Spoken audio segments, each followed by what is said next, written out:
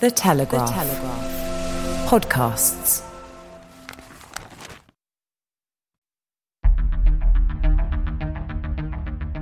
I'm Francis Dearnley, and this is Ukraine, the latest.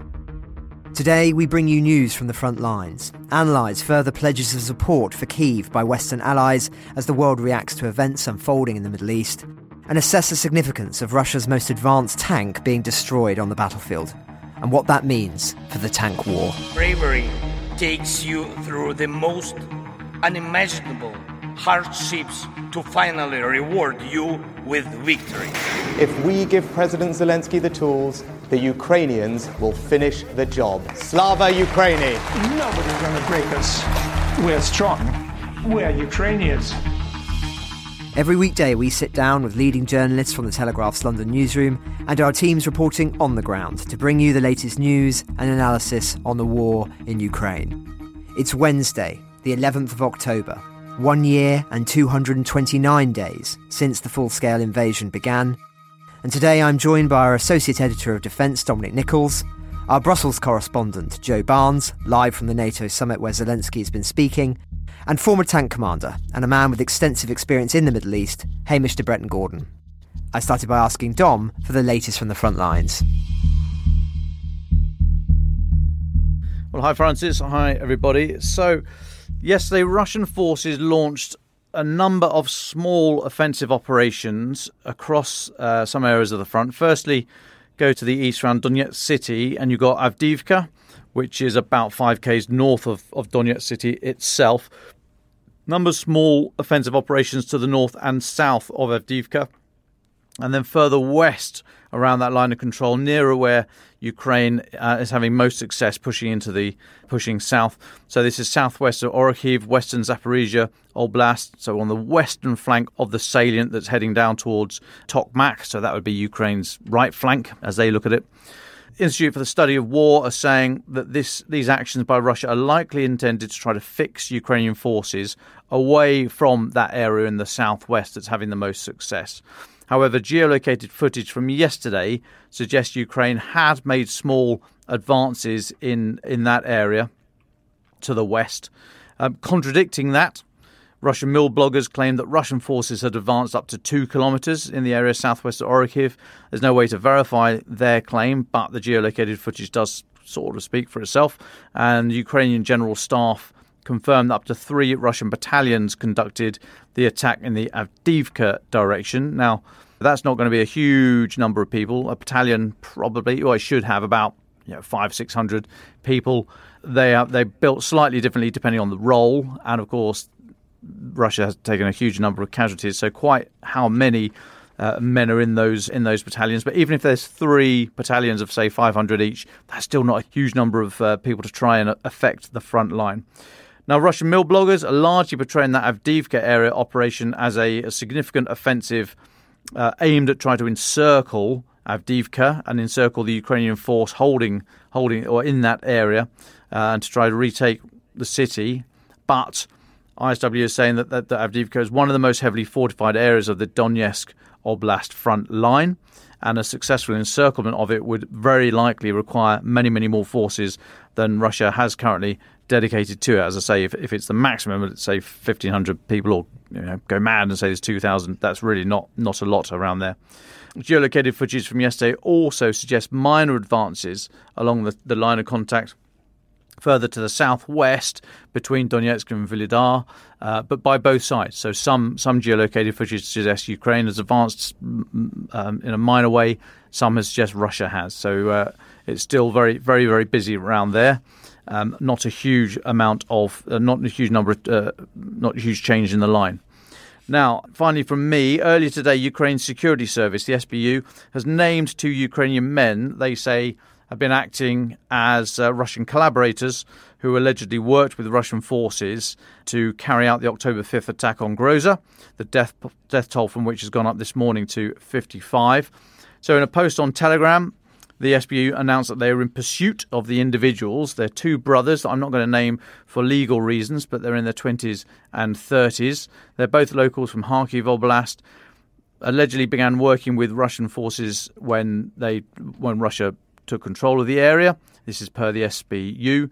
Following the liberation of the region in late last year, the brothers went to Russia, continued to work with Russia, and created a network of local informants and other contacts with whom they stayed in touch.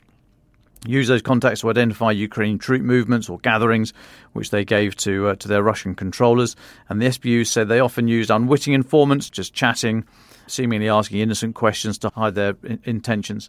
Now, the SBU are saying, they're alleging that the brothers explicitly worked to gather information about the memorial service for Andrei Kozier, who was being reburied in Groza on October the 5th when the Iskander missile struck. And they're suggesting, the SBU is suggesting that these two brothers supplied the information, the details to Russian forces, likely knowing full well that what was going to happen. So that was breaking as of this morning. Reports out of Ukraine from the SBU, and I'll take a little pause there, Francis. Well, thank you very much for that, Dom. Joe, you're calling us live from the NATO summit in Brussels, where President Zelensky has made a surprise visit. What are you hearing, first of all? Hi, yeah, so sort of a real... Well, not a real shock. We first heard rumours of President Zelensky was travelling to Brussels early this morning. So as we sort of build up to these meetings, and this meeting is a fairly standard one of 3 every year of NATO defence ministers. So before these meetings, I go around and I speak to various NATO officials and member state or ally representatives, and no one at any point suggested that President Zelensky would be rocking up in the Belgian capital today. So normally his international visits, so like I was reporting from Grenada last week, I had good word that he was going to attend a week or two before that, but today nothing. So President Zelensky hasn't directly referenced why he's in Brussels today, apart from attending what was his first Ramstein format. That's the group of around 50 Ukrainian allies who help coordinate military aid to Ukraine, and he attended for the first time in person. He's also met the Belgian Prime Minister, which we can talk about a bit later, because I know you're going to speak about jets, Francis. But yeah, so why he's made no real reference of why he's appearing. What seems to be the building consensus is that he's here because there is a feeling that Ukraine's defence against the Russian invasion could be impacted by what is happening in Israel, and very much so in the domain of weapons deliveries. So this is what Zelensky told France 2 earlier. He said there is a risk that international attention will turn away from Ukraine, and that will have consequences. And then he's just been giving a press conference downtown in Brussels as he meets Belgian Prime Minister Alexander De Croo, and he told reporters there, "I ask our partners, will your support be less than now? The partners said no, but who knows?" And then he said, "Of course, everyone is afraid, and Russia is counting on dividing support." So yeah, that brings around the real question is whether, is there enough global stock to supply both Israel and Ukraine in high-intensity conflict? So obviously there's vast differences between Israel and Ukraine. One is sort of one of the world's leading militaries with sort of most high-tech air defense systems in the world, and sort of a great example of a modern military. The other is a country that's developed into a fantastic military, but still requires a vast amount of support from the West to bring it up to scratch in terms of becoming NATO standard, as we always say. So one of the issues I think that it drills down to, is there enough air defense stocks in the world to give to both, or give or sell to Israel and Ukraine?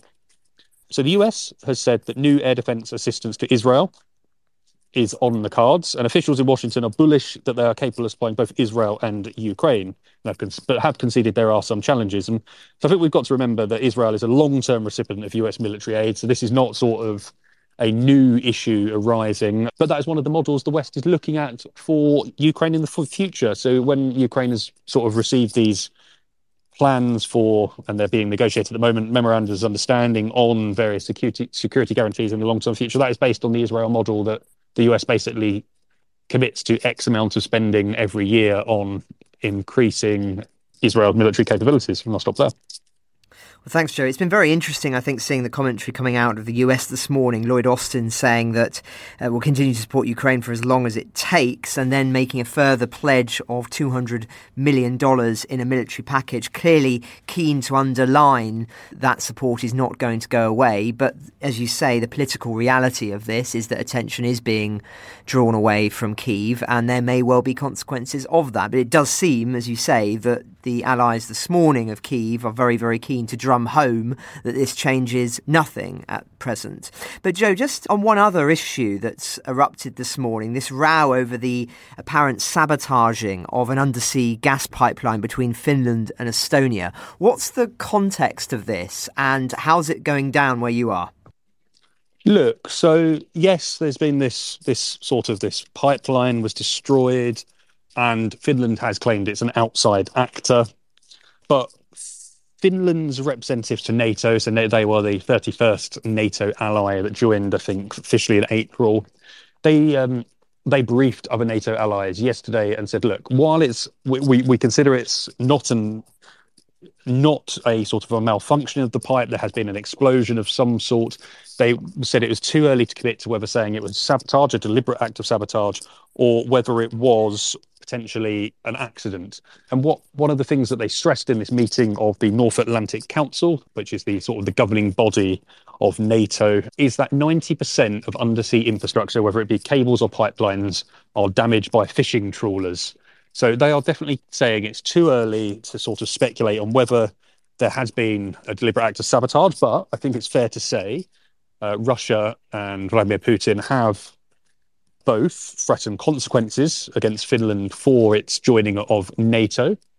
And it's possibly at a time where Vladimir Putin thinks and knows that the West's kind of eyes are distracted from various things because they're looking at Israel, they're looking at what's happening in Nagorno-Karabakh between Armenia and Azerbaijan, they're looking at Ukraine, they're looking at other various instabilities around the world and actually saying, can we get away with doing a little bit more in terms of whether it be little covert sabotage missions or just sort of psyops to disrupt elections or other things, whether it be fake news. It's just the basically current geopolitical context around the world has opened up a space where Russia thinks it can do more, and that is what has given rise to these sort of allegations that Russia is behind the attack. Well, thank you very much for that, Joe. As you say, it comes as no surprise that Zelensky has made this surprise visit. As you say, the world's attention is in danger of slipping away, at least in the short term, despite the fact that the war in Ukraine is, for now, of a totally different magnitude. It's important to remember that. I mean, hundreds of thousands have been killed, we believe, in Ukraine, and tens of thousands of civilians severely injured. But looking beyond Europe in the political realm, I spoke at length on Monday about the potential implications of Hamas's attack for both Russia and Ukraine. So I won't repeat myself here, but there remains a lot of discussion since then about the degree of Russian responsibility for destabilising the Middle East with its open support of Iran and dealings with Hamas.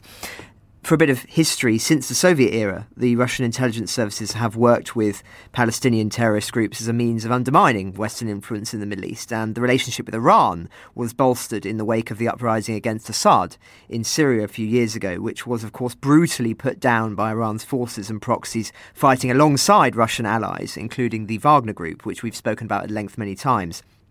They are unsurprisingly seeking to leverage these events for their own ends.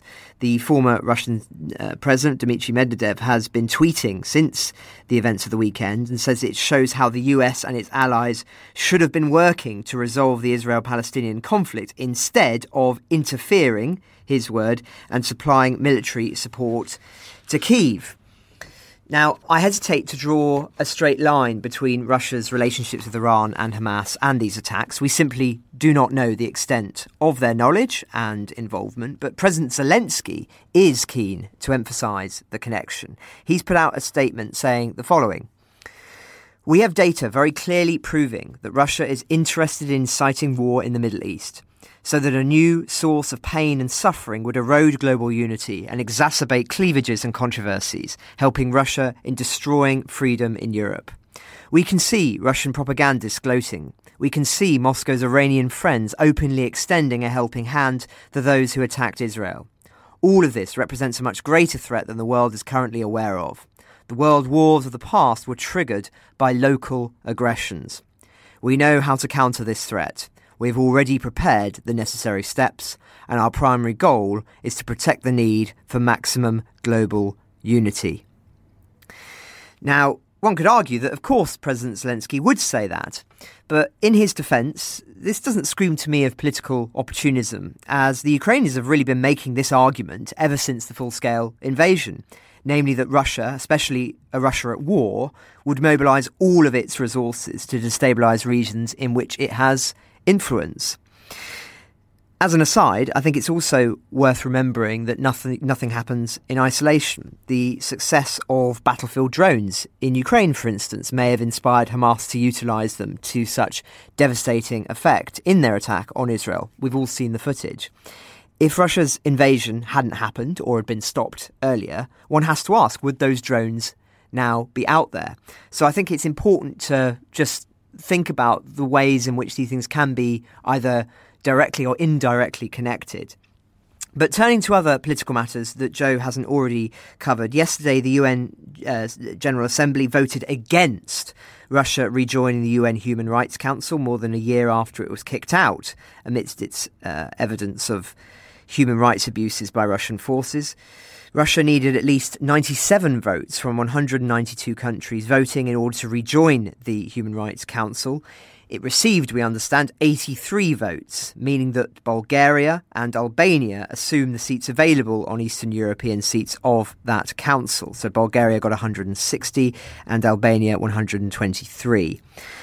Obviously, this will come as a relief to Western officials and officials at the UN. The optics would have been beyond terrible if Russia had been reappointed onto that council.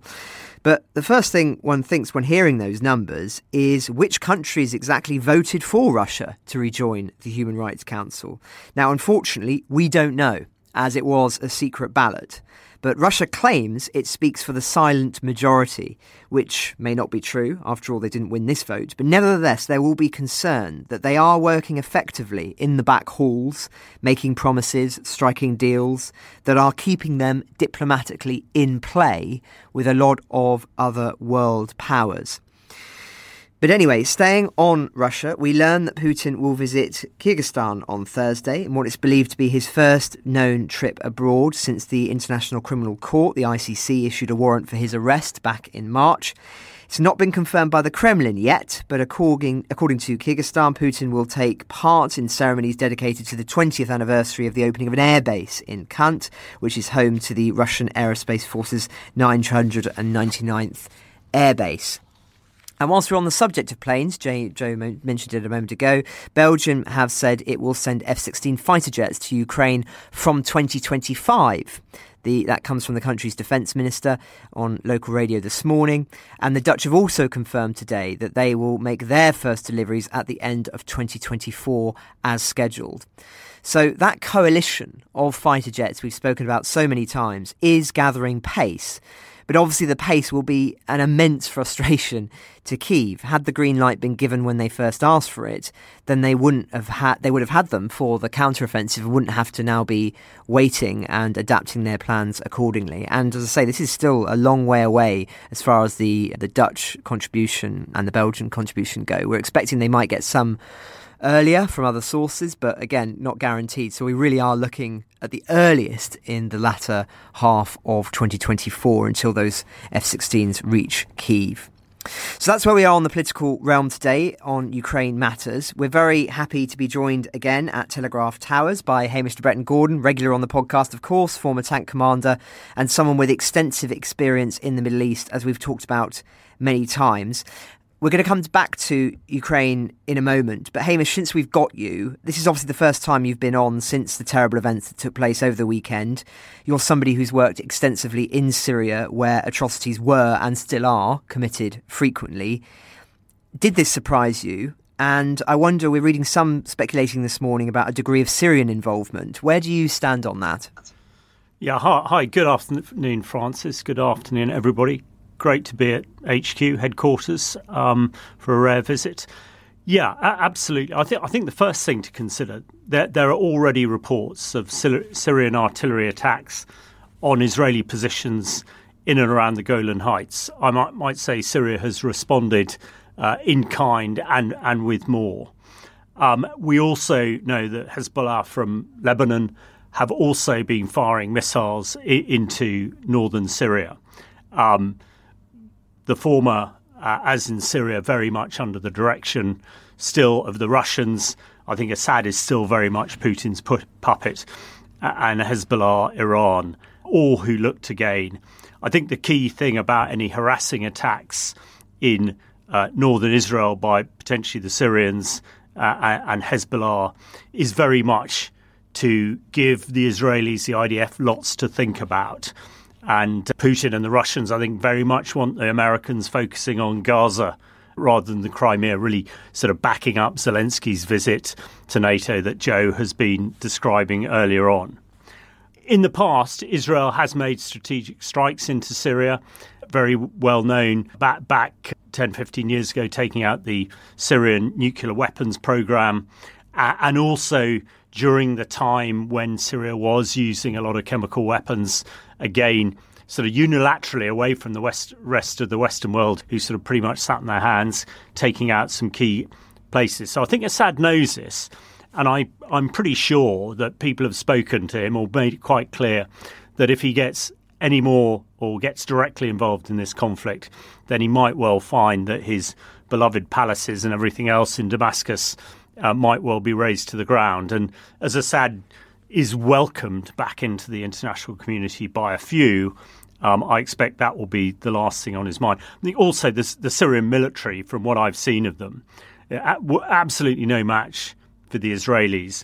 Lots of talk, and I'm sure you've covered it in the pod recently. I wrote a little bit about it in the paper yesterday about the training of Hamas, which looks very much as though it's been done by a sort of first-rate military. You know, some of their operations that we saw on Saturday didn't look any different from perhaps a special forces unit from a first world nation. People have suggested the Syrians might be involved. From my experience, absolutely not. They are not that professional, don't have that capability. Much more likely, I expect, Iranian special forces. So I don't think they're going to get more involved, but I'm sure they're being encouraged by the Russians and the Iranians to harass. In any military operation, you want to focus your aim and focus your end states and your targets. If you've got lots of distractions, it makes life that much more difficult. So I think that's what the Syrians and Hezbollah are up. And just before I finish, I'm sure in the future we're going to talk a lot more about urban warfare, not just what we've seen in Ukraine, but what we're likely to see in Gaza. The one thing I would say is that they're never quite the same. And, you know, the fact that the Israelis have mobilised 300,000 reservists along with 150,000+ regulars, I expect these people are going to be more focused and more active than perhaps some of the highly sophisticated weaponry that we've seen. But that's perhaps for another piece. Well, thank you very much for that context on the Middle East issue, Hamish. I just thought that listeners would appreciate your insights, knowing that you know the region so well. Now, returning to Ukraine, I was keen to ask for your reflections on two stories. First, we saw that one of Russia's most advanced tanks, a T-90, reported to cost £4 million or nearly $5 million, was destroyed in fighting in the Luhansk region. What was your reaction to that? Just how advanced is this tank? Yeah, I think this was really interesting. I expect Dom and I could talk all day about T-90s and others. And I must say, I did have a very interesting lunch with some people the other day who know quite a lot about these things. First of all, what struck me is the way that this T-90, and the picture was on the Telegraph website, almost exploding into virtually nothing. This is supposed to be the most advanced tank that the Russians have. Now, there are two schools of thought. I think it probably went over a mine, because actually if you look back at the video, you see a lot of the blast coming up through the turret. Now, if that is the case, we know a Challenger 2 drove over a mine the other day and survived to tell the story. If it is an anti-tank guided weapon, which is possible as well, the fact that T-90s do have reactive armour, this is explosive armour that sort of blows up in the passage of the of the missile and basically disrupts it so its main force doesn't hit the tank. Now, that obviously didn't work. So it being taken out by something relatively cheap and easy. Although I must say, if you look at the tank movement itself, it was moving in isolation. Now, we all learn, whether you're in a tank or a pair of helicopters or two soldiers on the ground, you always want somebody covering you. You have 1 foot on the ground, as it were, as you move. Now, when we saw that T-90 moving, it seemed to be moving on its own in isolation, and then drove across a major path, which, again, is rather crass. So, two things. First of all, the T-90 doesn't seem to be as swept up as we expected, and really reinforcing some pretty idle, pretty slack tank crew drills. I think the other thing that I learned the other day on this was we were talking about the replacement for the T-90, or the alleged, the Almaty T-14 tank. Yeah, I understand there are about 14. The Russians have about 14 of these things. I understand they're hand-built, almost like a Rolls-Royce.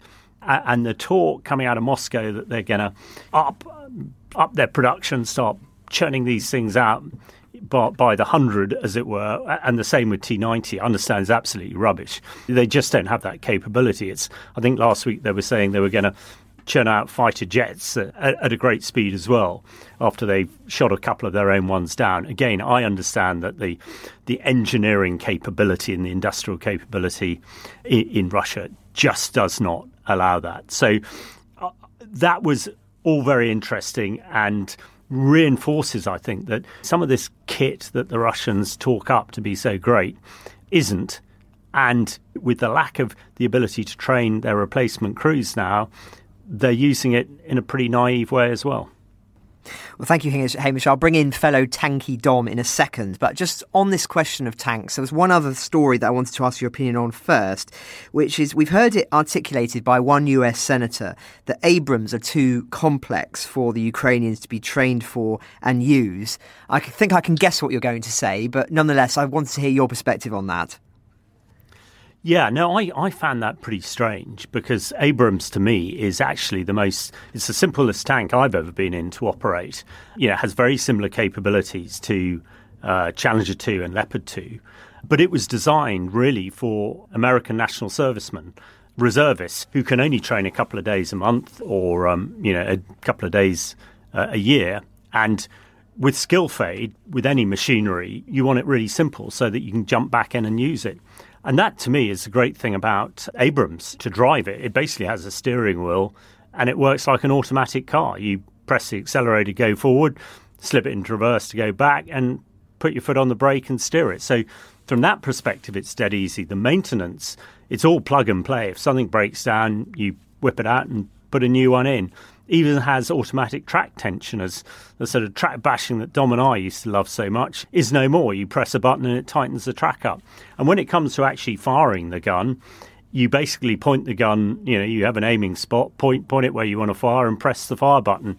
Challenger 2 and Leopard 2, you have to do a whole host of other things. So it was a strange comment to me, because it just strikes me that actually Abrams is a brilliant tank to give to the Ukrainians, because it is, as I'm suggesting, very easy to use. I mean, it's very thirsty. It uses twice as much fuel as a Challenger or a Leopard. But as far as I'm aware, there is no shortage of fuel in Ukraine at the moment. It has great armour and it's very mobile. So there may be political reasons that the senator is talking about this, but the fact that there are a lot of Abrams around, there are a lot around in Europe, it would strike me that actually this would be a relatively easy thing for the Americans to do, but there may be other reasons behind that. Well, thanks for that context, Hamish. Dom, you've been listening to all of this conversation about tanks. Where do you stand on some of these issues?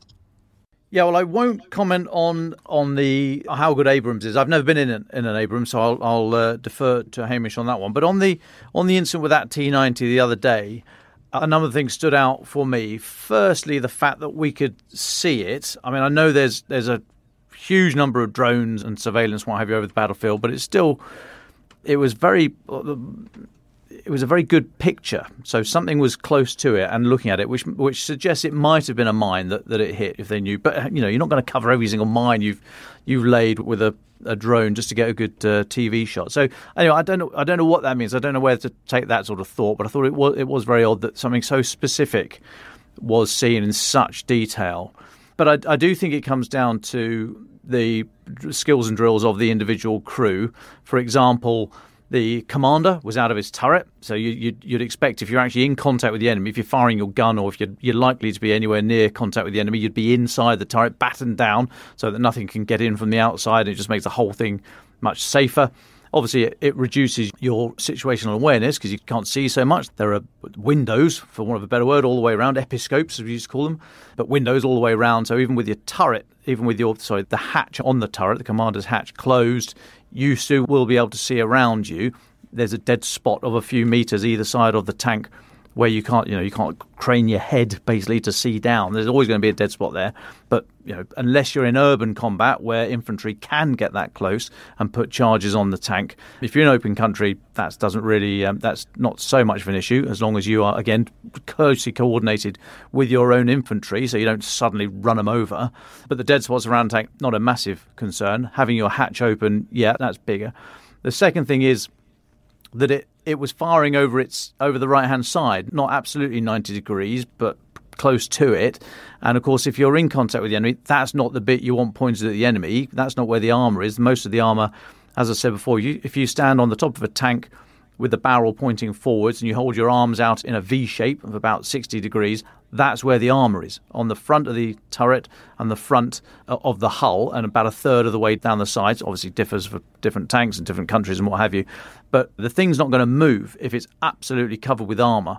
So you've got to put it at the bit that's most likely to get hit, and that's generally the front and the forward third. So the sides are very vulnerable, so is the back and the belly and the top.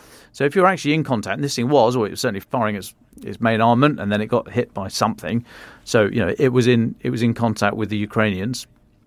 You would have expected to have its hull pointed forward towards them, unless of course it's dashing to another position of cover. And this thing clearly wasn't. It stopped on the track. It sort of jiggled around a bit. Then you see the commander pop up and have a look about.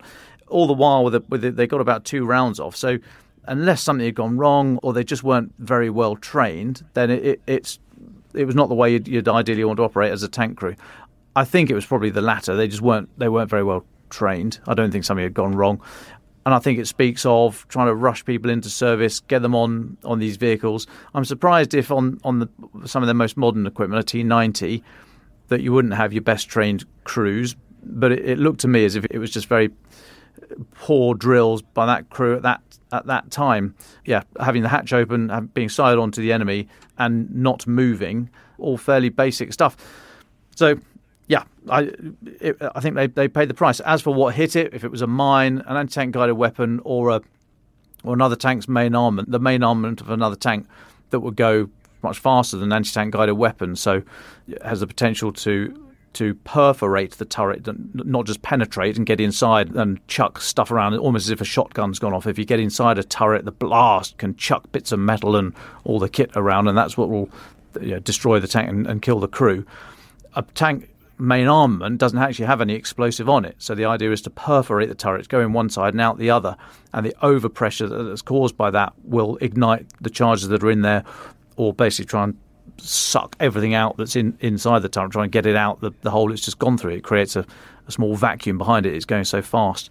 So quite what it was, I'm not sure what hit it, but it was the drills that really stood out for me. Thanks, Dom. And just staying with you, I don't want to put you on the spot here, but for the benefit of listeners who perhaps haven't been following the tank war as intimately as we all have for so many months now, where would you say that we stand? Where does Russia stand? Where does Ukraine stand as far as tanks are concerned? There was so much conversation months ago around Ramstein about the delivery of tanks and how they could be a game changer. That hasn't quite taken place, seemingly, without the air support, which of course we were talking about today. But in broad terms, where do you think we stand on the tank war at this moment? Does it favour Kyiv? Does it favour Russia? Or do you think it's fairly balanced? Well, I think it's fairly balanced because they can't move. And if they had denied So a tank is the combination of three military factors: firepower, mobility, and protection. That's what it is. So basically, everything you want to do on a battlefield are those three things. You want to fire, move, and protect yourself. The tank is the embodiment of that.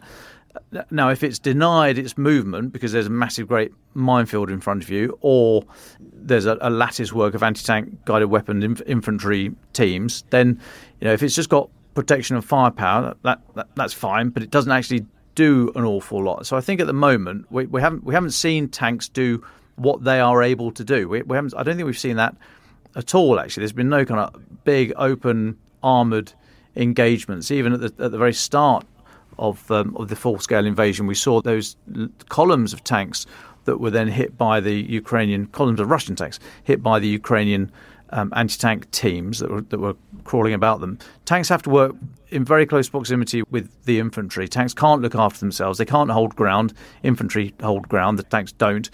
So they have to work very closely together. So Russia used them as a big fist, a big metal fist to punch through somewhere by weight of numbers. They don't really go for that kind of knitting together with the infantry thing. So as that has become a much greater demand, we've seen how Russia their doctrine is not suited to that, and it's taken Ukraine. Well, we've not seen them adequately try it yet because they haven't had the forces to do it with the time it's taken the tanks to go in.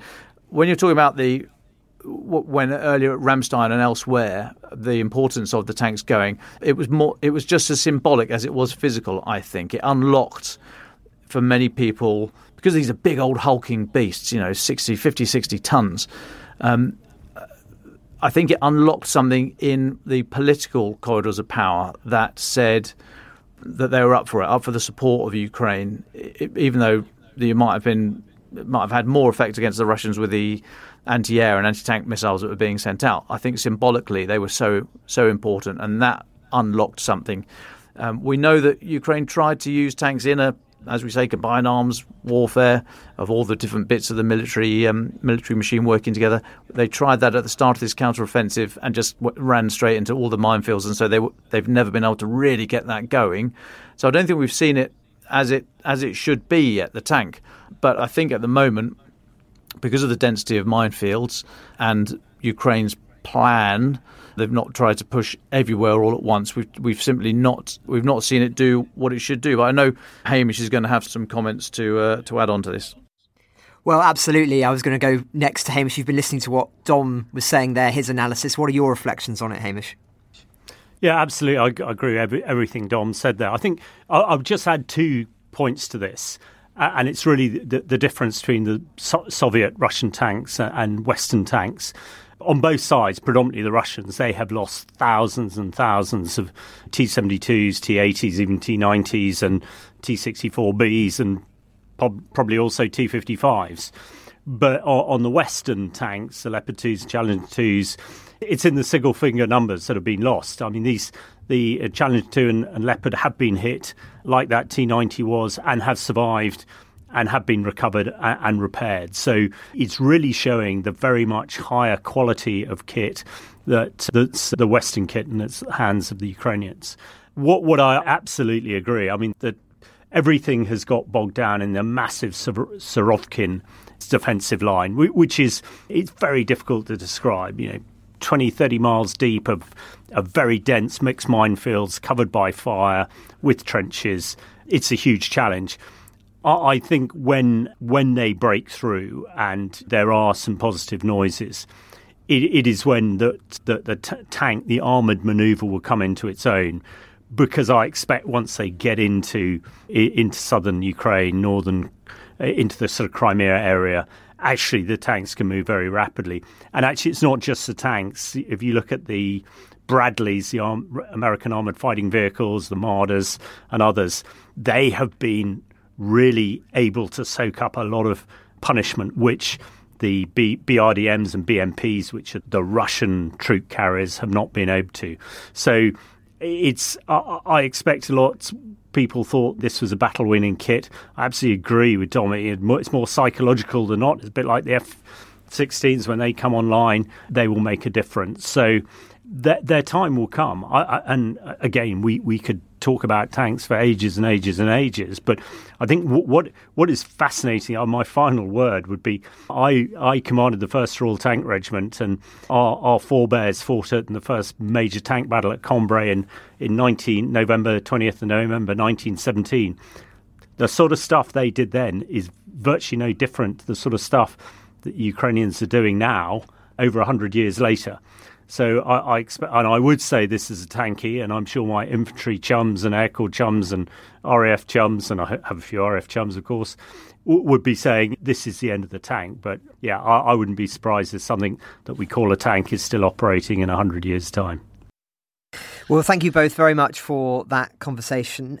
It's time for our final thoughts. We will have an interview segment in a moment. Dom Nichols, what are your final thoughts for today? Thanks, Francis. I've been reflecting on the comments by Jake Sullivan, US National Security Advisor, who was saying yesterday that the US has the capacity to think about two things at once. It can look at and think about and plan and supply weapons to Israel at the same time as doing that for Ukraine. But I thought it was interesting that he felt the need to say that. There is this idea, there's this conversation piece that Russia are keen to push, but there are many other people saying the same thing about this diversion of attention. I don't see in the events in Israel, I don't see Russian fingerprints all over it. I see them giving huge support to Iran, obviously. Iran gives support to Hamas.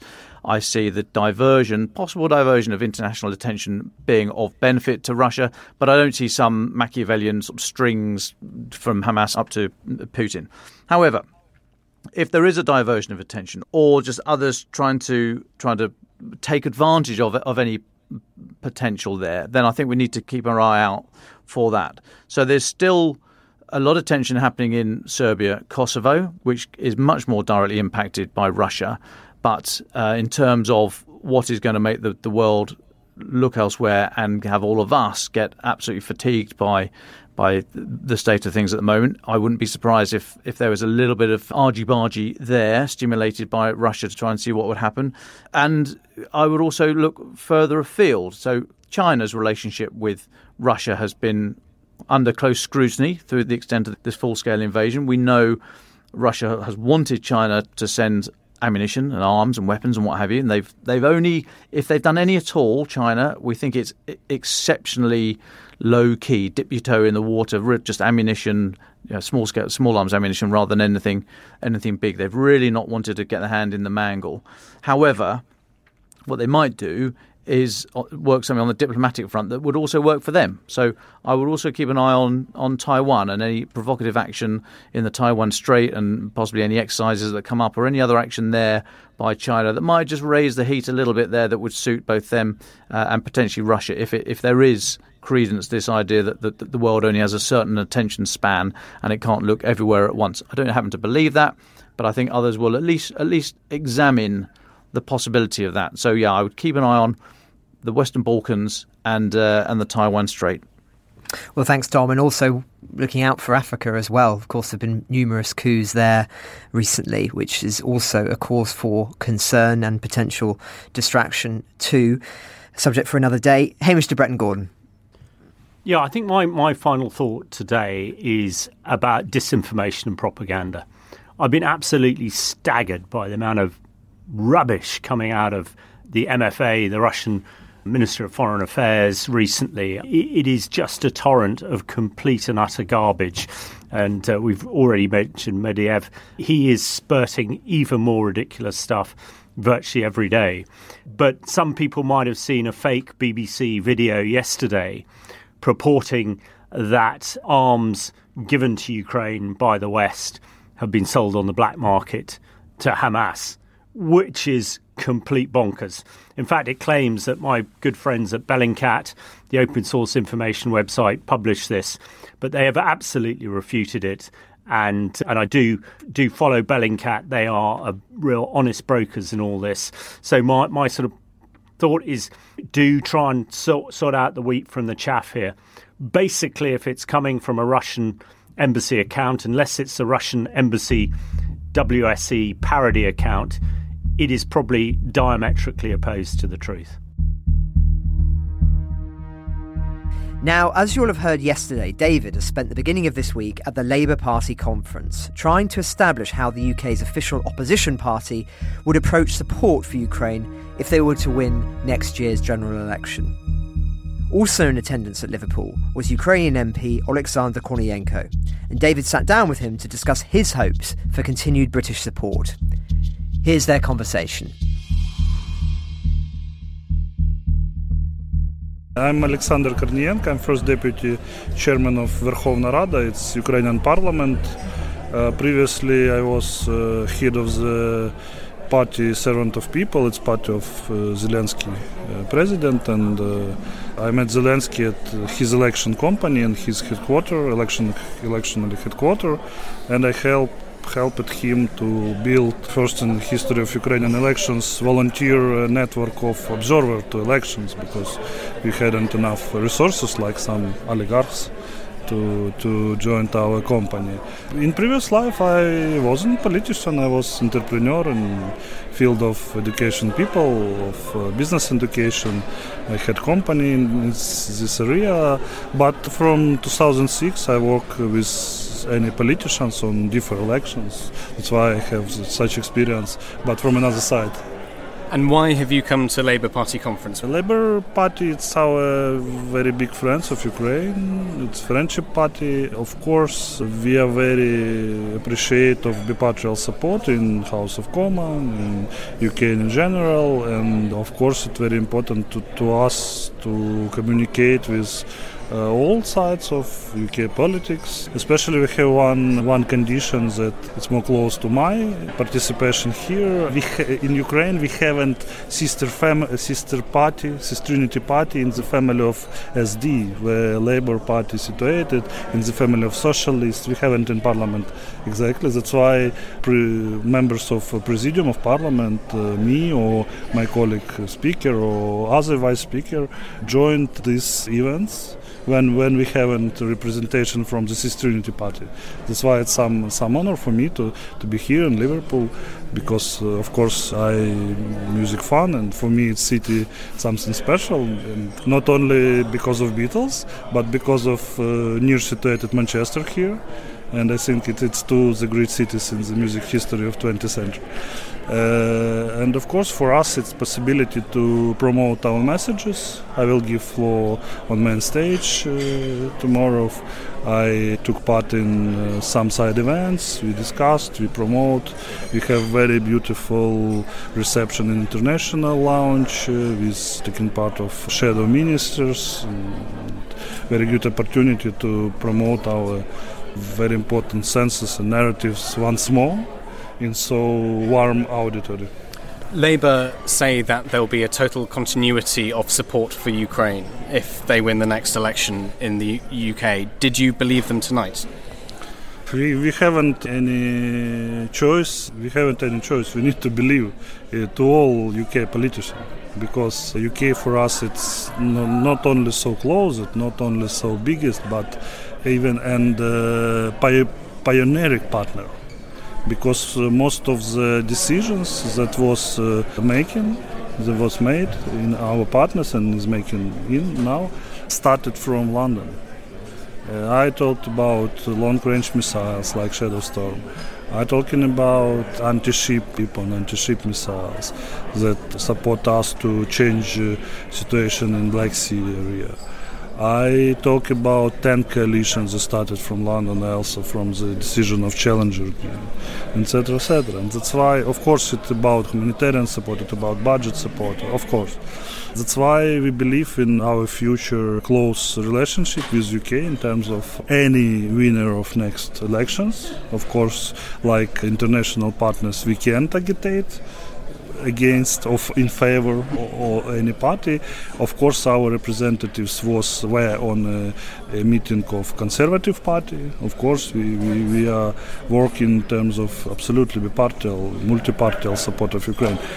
But we believe in all promises, we believe in all warm words, but on the other hand, of course, it will be depend of internal situation in UK also, and all discuss that discusses that are going here are very interesting for us in terms of our internal agenda also, because at the end of the day, after end of war, we also need to change our model of country. We're going to be member of EU, we're going to member of NATO, and we need to do much more in terms of our internal reform. And if we talk in very simple characteristics, we also have inside Ukraine the same discussion between some social democratic approach like Labour Party and some more right liberal approach like Tory here, like Conservative Party. And that's why we all time on the way of choosing how Ukraine will go on in the future. That's why it's very important discussion for us also. They're going on right now. For example, we had a law about deregulation of privatization process. And we had filibuster, we have amendments, we have meetings in parliament against that, because we have parties that very strong against open markets in our parliament also. It's called Batkivshina, it's opposition.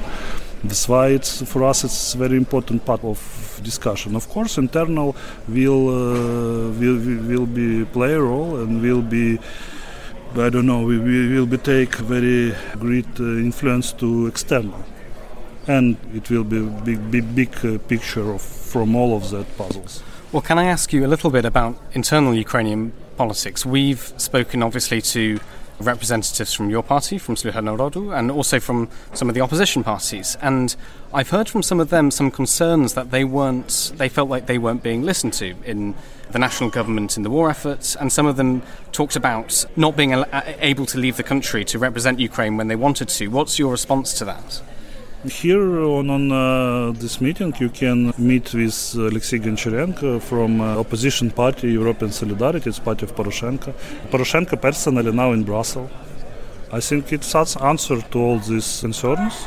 It's not problem with any traveling by business, but by rest it's problem. Because according to our decision of National Council of Security and Defense, all statements, not only MPs, we're talking about 200,000 statements on different levels, local authorities, everyone can't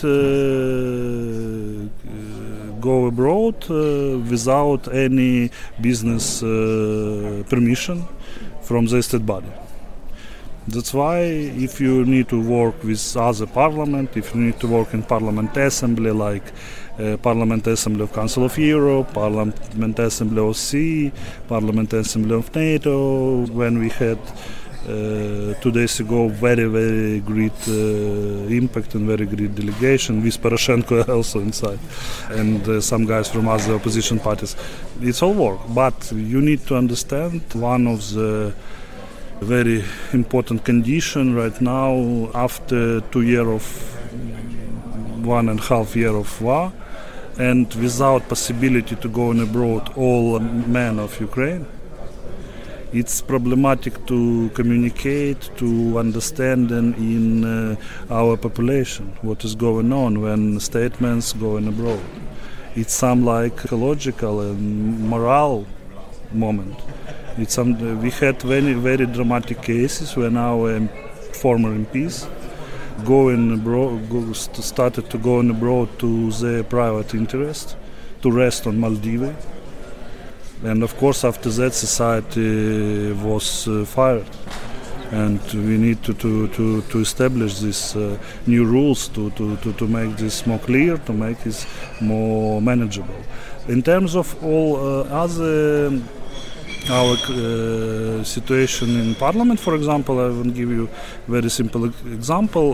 Last week we had in Parliament budget, one of the budget law, and our opposition colleagues proposed about 700 amendments.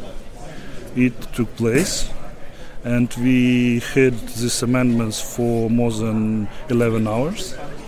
And after 11 hours of this process, we voted this budget law, and it was very okay, and it was with all TV translation supported, in open regime, and etc. etc. That's why I think we give a possibility, we give law to all opposition actions in parliament, outside the parliament. We have possibility to communicate them on our special news marathon on TV that started from the first day of full-scale invasion.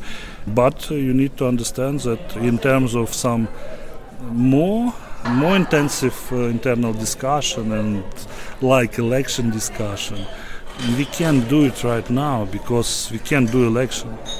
And that's why it's very huge risks to our political and society system to start some fighting against each other, because all Ukrainian lessons from history was about united in hard times. We lost our country in the start of 20th century because of broken united between key players in that time, and USSR occupied our territories at that time, and it was in history many times in 16th century and in 12th century. It's a common Ukrainian issue of united politician, united society in hard times. Now it seems like we learned this lesson. That's why we need to keep this united and to keep in touch and to keep more closely, to build this confidence between each other, etc., etc. And finally, what's your message to our listeners around the world, and especially here in Britain, since we're in Liverpool at the Labour Party conference? These guys could be the next government of the UK. What's your message to them? For one hand, we're very grateful to support, very thankful for support, for previous support. And as I said, every ballot matters, every penny matters, every family who hosts refugees matters. Every vote from Parliament Tribune matters. All that you did matters. But we need to keep this support in the future, because we need additional ammunition, we need additional missiles, we need to promote our program of supporting refugees, we need to promote our program of support Ukrainian economy, and of course we need to promote all our international agenda that is especially Labour Party supported much more.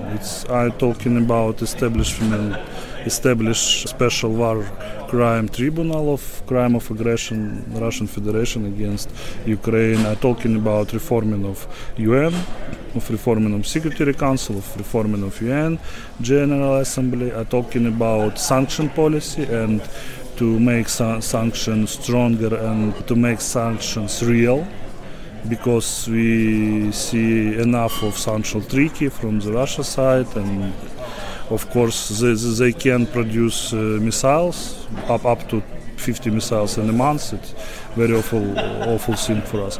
And of course all projects of our bilateral collaboration in terms of building country, in terms of some trying to using Russian frozen assets to rebuilding our country, and to establish some insurance, for example, for ships, but of course for all business who will want to build something in Ukraine in that hard time. Of course, the main issue is air defensive, because it started new wave of Shaheeds attack to Ukraine, to harbors and to infrastructure of Odessa region. And of course, it's issue of all supported way in all kinds that we can, as long as you can, as long as you want, but we will fight to the win, and we will can as long as we can. Thank you very much for your time. Thank you. Ukraine the Latest is an original podcast from The Telegraph. To stay on top of all of our Ukraine news, analysis and dispatches from the ground, subscribe to The Telegraph. You can get your first 3 months for £1 at www.telegraph.co.uk/Ukraine the Latest. Or sign up to Dispatches, our Ukraine newsletter, which brings stories from our award-winning foreign correspondents straight to your inbox. We also have a Ukraine Live blog on our website where you can follow updates as they come in throughout the day, including insights from regular contributors to this podcast. We've also started doing the same for what is unfolding in the Middle East. You can listen to this conversation live at 1 p.m. London time each weekday on Twitter Spaces. Just follow The Telegraph on Twitter so that you don't miss it. To our listeners on YouTube, please note that due to issues beyond our control, there is sometimes a delay between broadcast and upload. So if you want to hear Ukraine the latest as soon as it is released, do please refer to podcast apps. If you appreciated this podcast, please consider following Ukraine the latest on your preferred podcast app. And if you have a moment, leave a review, as it helps others find the show. As the disinformation war ramps up, we're relying on your support more than ever. You can also get in touch directly to ask questions or give comments by emailing ukrainepod@telegraph.co.uk. We do read every message. You can also contact us directly on Twitter. You can find our Twitter handles in the description for this episode.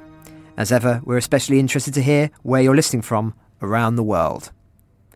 Ukraine the Latest was today produced by Giles Gear. Executive producers are David Knowles and Louisa Wells.